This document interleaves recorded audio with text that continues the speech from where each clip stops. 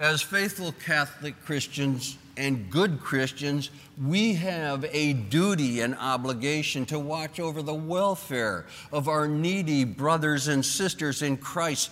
Scripture says clearly, He will separate the sheep from the goats. To the goats He will say, "Depart from me, you accursed, into the eternal fire prepared for the devil and his angels.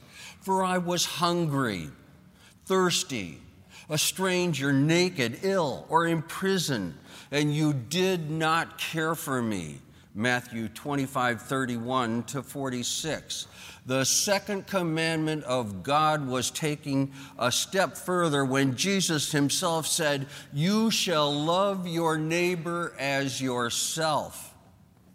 Feeding the multitude is the only miracle that is contained in all four synoptic gospels.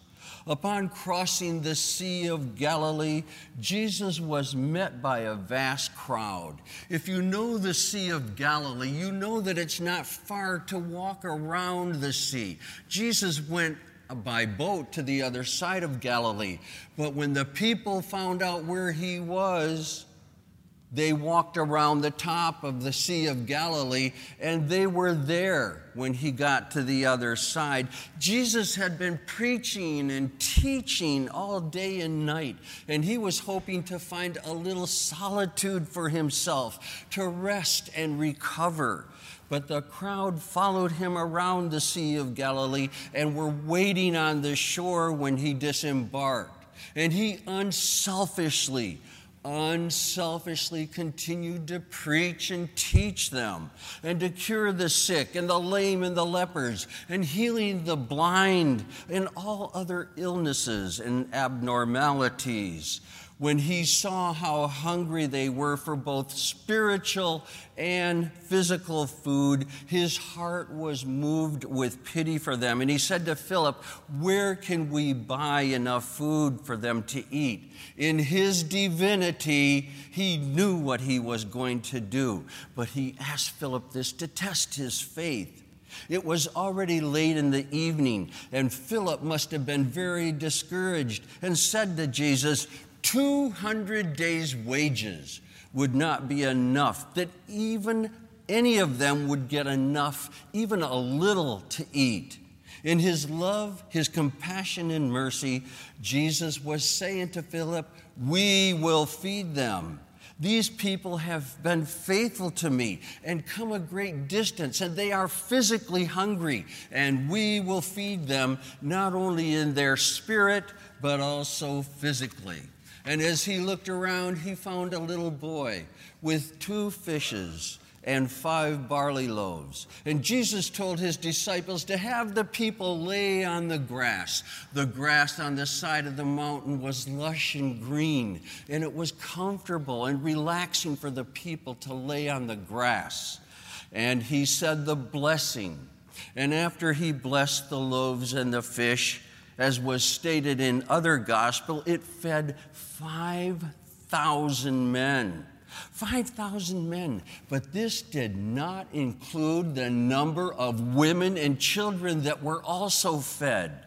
St. James Concordance, or St. Jerome's Concordance, says if we take that number, it was probably more like 20,000 people that were actually fed from the 5 loaves and the 2 fishes. Now remember, the 2 fishes were small fishes. The gospel is very clear on that. Kind of like sardines. Can you imagine how much bread and how many fish Jesus multiplied that day? Others were saying this was an overshadowing of the 12 tribes of Israel when we consider the 12 baskets of fragments that were left over. Or it could have been an overshadowing of the Eucharistic meal that was going to be coming 1 year later. 1 year later. The gospel message is very clear this morning. We too have to have love and compassion for all of our brothers and sisters, all of our less fortunate brothers and sisters. There are those who are fully aware that their brothers and sisters need help, but they ignore them. They choose to ignore them, and they say somebody else will take care of them. I don't have to. Somebody else will take care of them. There are people who see their brothers and sisters in need or help, and they help them immediately. That's the type of person that Jesus Christ wants us to be. The person that doesn't dawdle, the person that doesn't make excuses, the person that helps immediately. In our dismissal after the final blessing, we are instructed to go in peace, glorifying the Lord by our life.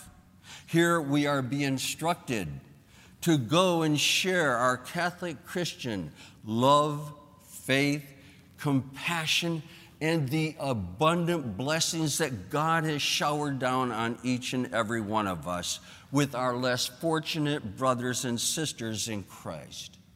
Prayerfully reflect on this morning's gospel, and the next time you see a fellow human being begging for food, ask yourself, what would Jesus do if he saw this person begging for food and he had the ability to help them?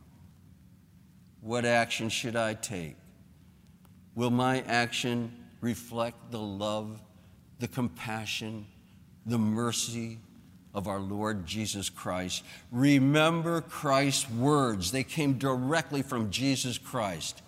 What you did not do for the least of these ones, you did not do for me. Amen.